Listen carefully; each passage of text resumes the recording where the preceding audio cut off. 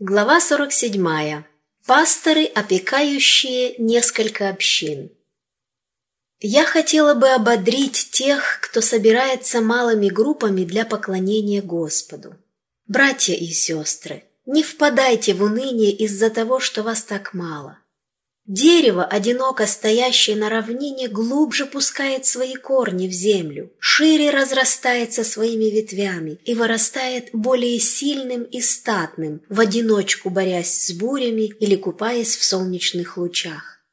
Также и христианин, которому не на кого положиться на этой земле, может научиться полностью доверяться Богу, черпать силу и мужество из каждой сложной ситуации. Пусть эти малые группы, которые редко слышат проповеди, крепче держатся за Иисуса. Пусть прежде всего они утвердятся в своем желании, взяв свой крест, идти по узкому пути, пройденному до них Иисусом. А затем пусть они применят к себе Божьи обетования о божественном водительстве. Развивайте церковные таланты. Служитель должен развивать таланты в церкви, чтобы собрания в ней шли своим чередом. Тимофею было заповедано идти из церкви в церковь, как несущему ответственность за эту работу, и созидать эти церкви в святейшей вере. Он должен был выполнять работу евангелиста, а эта работа более важна, чем работа служителей. Ему надлежало проповедовать слово, но он не должен был оседать в одной церкви. Есть много людей, никогда не слышавших из слова об основании, на котором покоится наша вера. Но тем не менее, некоторые из наших служителей считают необходимым тесно опекать малые группы верующих, пытаясь удержать их вместе. Наилучший способ скрепить их единство – это побуждать их поддерживать живую связь с Богом и использовать свои силы в стремлении привести к Нему ближних. Наша религия требует самоотречения, самопожертвования на каждом шагу. Иисус сошел с небес, чтобы научить нас жить, и, живя на земле, Он ходил благотворя. Истинные представители Христа трудятся для блага ближних. Они радуются продвижению дела Божьего как на родине, так и за ее пределами. Их видят и слышат, и их влияние ощутимо во время молитвенного собрания. Они будут стараться заменить служителя, если у них его нет.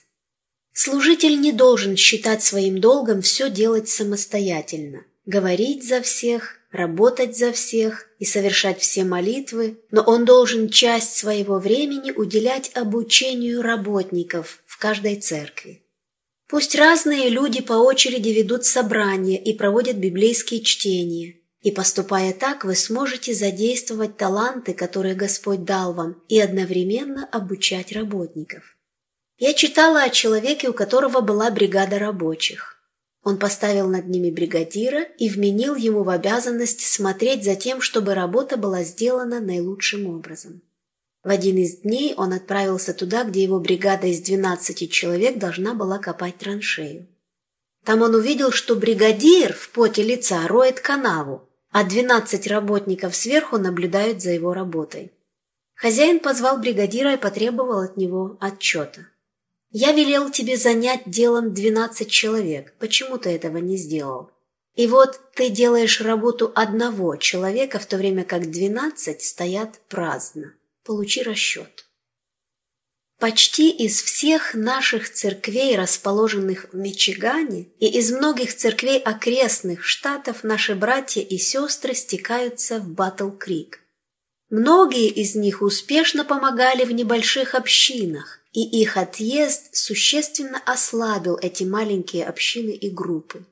В некоторых случаях церкви из-за этого вообще распались. Богослужение без пастора. Субботние собрания зачастую проходят по одной и той же схеме. Когда нет проповедника, ответственный за служение считает своим долгом восполнить эту недостачу, насколько это в его силах, выступая с длинными и утомительными речами, которые губят служение на корню.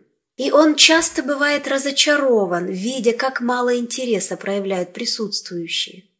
Он замечает убывающий интерес и начинает спрашивать себя, что же ему делать. Таковым я бы сказала: оставьте свои попытки проповедовать. Многие любят выступать, но их речи длинные и сухие, в них нет небесной влаги. Я могу лишь посочувствовать слушателям, когда такой человек ответственен за собрание. Он считает, что многословие принесет много пользы, но оно наносит большой ущерб. Пусть малые группы не думают, что им можно не собираться, если у них нет служителя. Пусть они не думают, что один из их среды должен стоять за кафедрой и проповедовать. Время дорого. Собранные верующие находятся в небесной приемной. Они должны свидетельствовать о Боге и о Господе Иисусе Христе, который отдал свою жизнь за мир. Малые группы должны совершать служение Богу через духовное поклонение. Когда нет служителя, направленного в группы, пусть каждый свидетельствует об истине и считает своим долгом говорить собратьям о Божьей любви и таким образом воспитывать и обучать душу. Пусть каждый стремится стать разумным христианином, несущим ответственность и привносящим свою лепту в то, чтобы сделать служение интересным и обогащающим.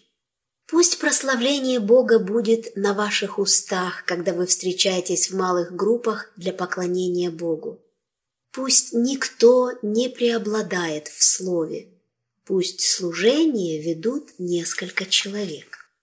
Наши люди не должны думать, что им нужно слушать проповедь каждую субботу. Многим из тех, кто часто слушает проповеди, даже если истина представлена ясно и понятно, это мало идет впрок. Субботнее служение зачастую будет полезнее, если его проводить как библейский урок. Библейскую истину нужно представлять настолько просто и интересно, чтобы все с легкостью могли понять и усвоить принципы спасения.